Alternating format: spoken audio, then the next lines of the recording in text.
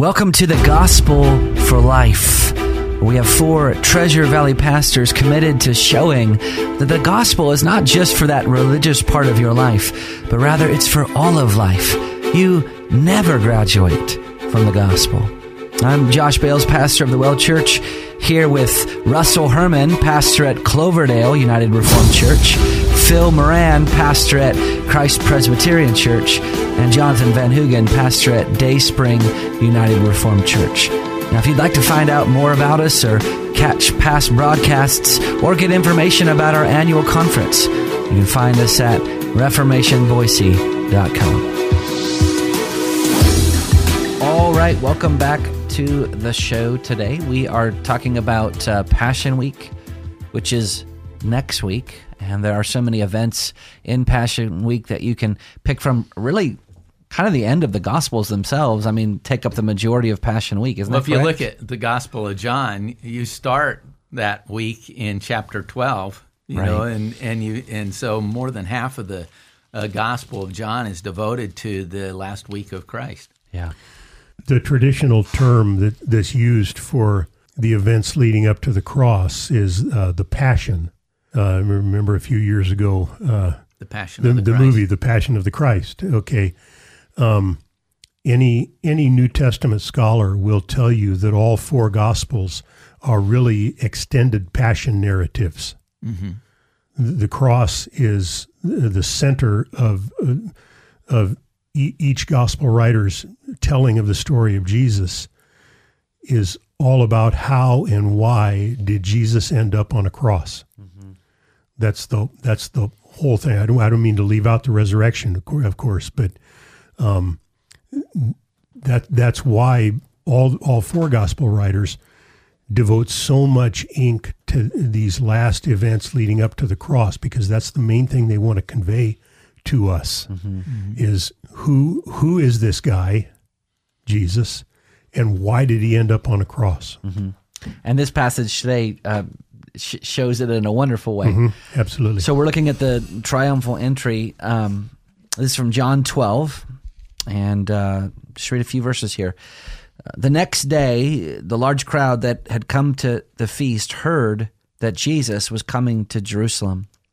So they took branches of palm trees and went out to meet him, crying out, "Hosanna! Blessed is he who comes in the name of the Lord, even the King of Israel." And Jesus found a young donkey and sat on it, just as it is written, "Fear not, daughter of Zion. Behold, your king is coming, sitting on a donkey's colt." His disciples did not understand these things at first, but when Jesus was glorified, then they remembered that these things had been written about him and had been done to him. The crowd that had been with him when he called Lazarus out of the tomb and raised him from the dead continued to bear witness. The reason why the crowd went to meet him was that they heard he had done this sign.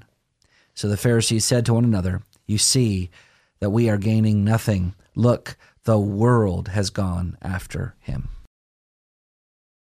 There's some really, one of the things that we find is that this account is in all 4 Gospels. So what we read here was probably the shortest of the accounts of the triumph, what we call the triumphal entry. And it comes on a Sunday. It takes place on a Sunday. We'd seen yesterday that on Friday of the previous Friday, he'd spent time with Simon the leper. They have feast in his house, and then probably spent a quiet Sabbath in Bethany. Now he's come to Jerusalem, and he's entering into Jerusalem, and he's doing it. He's actually gathered the crowd, you might say. Mm-hmm. I mean, not only does he send for this donkey, that he's going to ride, but he's actually gathered the crowd. They're the crowd. They're the crowd coming from Bethany. Essentially, they're following him because this is the place where Lazarus had lived, and they'd been with him when he called Lazarus out of the tomb. They're the beginning of this crowd that is there. So he's got a crowd already. I say that to bring out the fact that he's in control of this whole situation. Absolutely. He's in control of the situation. If you understand that he actually sends his disciples to get this young colt that's never been ridden, which historically figures into, something set aside for a king, it's a mount that nobody else rides. The fact that this young colt goes back to Genesis, goes all the way back to Genesis 49.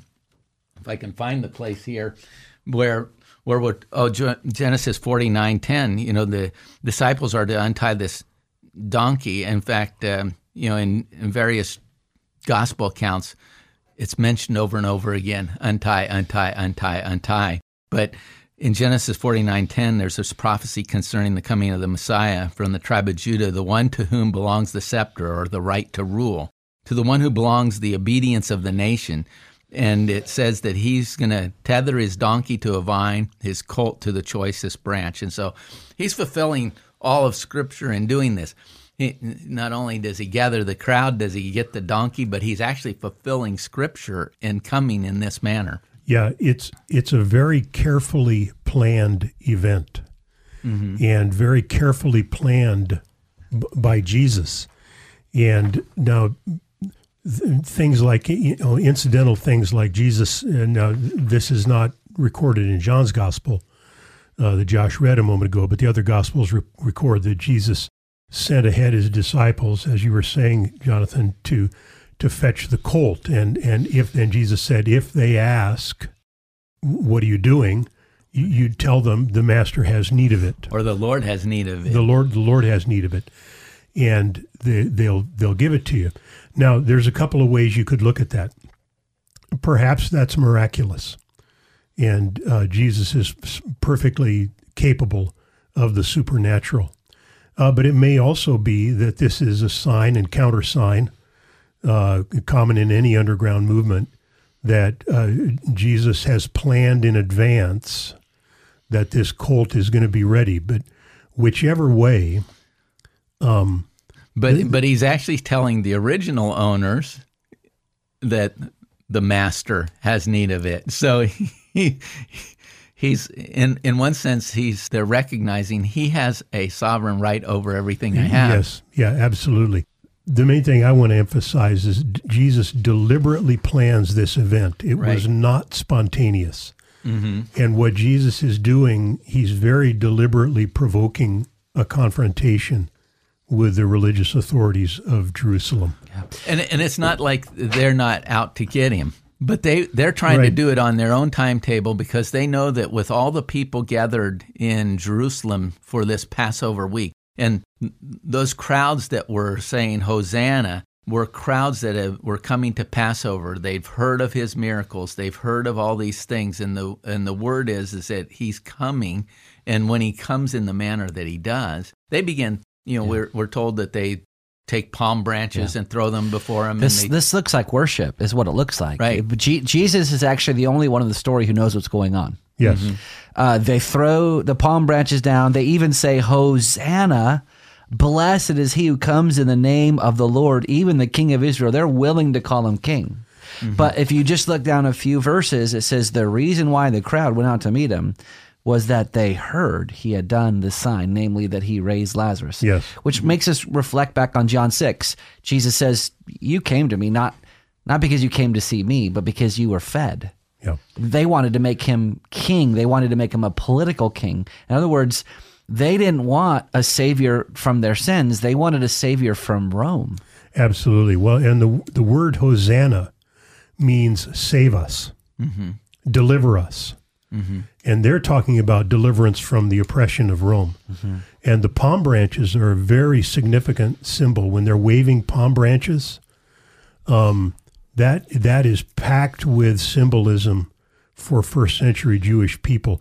The palm branch, and by the way, John's gospel is the only one of the four gospels that specifically says they were palm branches. Mm-hmm.